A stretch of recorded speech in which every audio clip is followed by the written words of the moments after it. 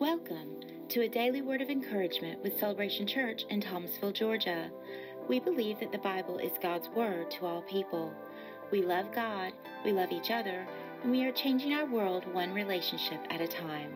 We want to help you know and love God's word. Join Pastor Jimmy Bryson each day as we discover how to seek God and live our lives encouraged by His word. Good morning. A couple days ago, we broadcast our 50th podcast. Wow, that's crazy. That's crazy. 10 weeks have just flown by. That's like more than a semester of school. So today is probably, I'd have to go back and look, 52, 53, something like that. And I did look back yesterday afternoon, and it looks like we're coming to the end of 5 weeks talking about revival. We've been basically focusing on 2 verses, Psalm 85, verse 6, "Will you not revive us again, that your people may rejoice in you?" And then last week, or this past week, actually the last 2 weeks, we've been in 2 Chronicles chapter 7, verse 14. "If my people, which are called by my name, will humble themselves and pray and seek my face and turn from their wicked ways, then will I hear from heaven, will forgive their sin, and will heal their land." And so I was just perusing back through Psalm 85 because it's crazy. Like, I don't know about you, but I can read a Bible verse 8, 10, 12, 15 times, study it, pick it apart, meditate on it, pray on it, preach on it, teach on it, and then come back later and meditate and research again and realize, oh my gosh, I see something new and that I've never seen before.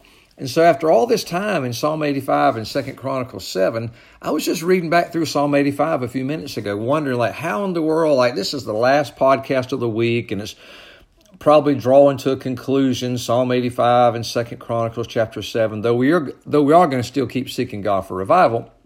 This is probably the last podcast on those couple verses.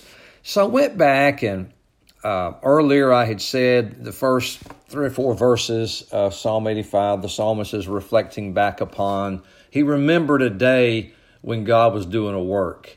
In verse 1, if you look at it, you've been favorable to your land, which means you poured out your blessings to your land. Apply that to your spiritual life. Do you remember a time when God was just pouring out His blessings? Now, obviously, He pours out His blessings every day. The Bible says that every good gift and every perfect gift comes from the Lord. But you know what I'm talking about, right? There's like it seems like blessing upon blessing. Well, the psalmist was remembering that. Verse 2, he says, "You have forgiven the iniquity of your people. You've covered all their sins. You've taken away all your wrath. You've turned from the fierceness of your anger." Aren't you glad we're in the new covenant, by the way?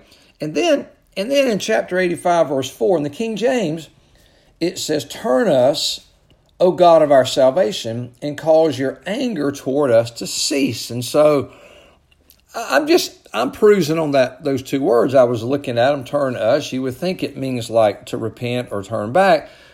But literally, that word turn means to refresh or to restore. Did you hear me? It means to refresh or restore. And then he gets down to verse 6 of chapter 85 and says, "Will you not revive us again?" And that word revive, when you study it from top to bottom, inside to out, it really means to live prosperously, to live prosperously. And I mentioned a few weeks ago that when you study out that word revive in Psalm 80, I'm going to come back to restore in just a minute, verse 4. When you go back and look at that word revive that the psalmist used there in Psalm 85, verse 6, "Will you not revive us again?" which has the idea of taking the people and himself back to something they were experiencing before. And he says it's revive, or we'll use the word revival if a person is revived. And I mentioned that when you look at what Jesus said in John chapter 10, verse 10, that the thief cometh not but for to steal, to kill, and to destroy. But I'm come that may have life and have it, that life, more abundantly. And we found that life, that phrase, more abundantly, the abundant life, means life to the fullest. Can I just pause and ask you a question after 5 weeks? Are you living life to the fullest? Are you experiencing the joy and the peace of God? Peace of God that passes all understanding? Verse 6, he says, will you not revive us again that your people may rejoice in you? Does rejoicing, which means to be merry, does rejoicing describe your normal everyday life? Now, nobody's rejoicing 24 hours a day, 7 days a week, I don't think. But does rejoicing describe your life? That would be life to the fullest. Abundant life is a superior life. Hopefully, you're beginning to experience a more superior life than you were 5 weeks ago. Superior life. Living above your circumstances. Whoa! We can live above our circumstances. Abundant life is an extraordinary life, above the ordinary, not ordinary. I mean, everybody lives an ordinary life. I'm talking about in the Lord. I don't know about you, but I don't want to spend the rest of my days just going through the motions, getting up and going to meeting after meeting and church after church and service after service, and never really living this extraordinary life. Abundant life is a surpassing life. Man, when you think about all Jesus promised us, love, joy, peace, on and on and on. We're children of God. We're heirs with Christ. We're heirs of God and joint heirs with Jesus Christ. That's a surpassing life. Oh, I'm going to start preaching now. Abundant life's an uncommon life. Like you look around at the average Christian and you look at the common life. Man, I don't want to live down there. I don't want to live in the mully grubs and just trying to hold on and make it to the end. No, I want to thrive, not just survive. And I know you do too. Someone else said that the abundant life is the normal Christian life. And that's where we started a few weeks ago. It's the normal Christian life.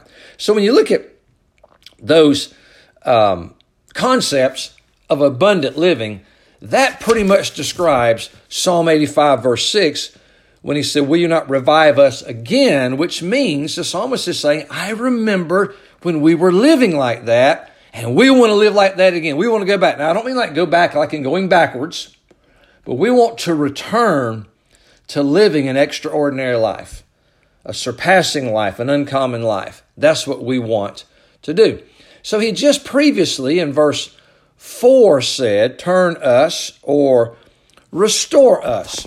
It's interesting. That word restore means to, or turn means to restore or to refresh. In Acts chapter 3, verse 19, where Peter's preaching, he says, repent that times of refreshing may come from the presence of the Lord. That's what I'm wanting for you. That's what I want for me. That's what I'm praying for me. That's what I'm praying for you. That you will experience times of refreshing, that we will live our lives refreshed. See, I'm just crazy enough to believe it. I believe we can live our lives day by day being refreshed, being revived, if we set our sails. Remember, we cannot organize revival, but we can set our sails to catch the wind from heaven when God decides to breathe on his people again. How do you catch yourself? Humble ourselves. Pray. Seek his face. Turn from our wicked ways. Then he will revive us. Hey, I appreciate you listening every day or maybe just popping in from time to time. And like for real now, I'm not just jiving you. My prayer for you this day is that moving forward, you will experience times of refreshing from the presence of the Lord.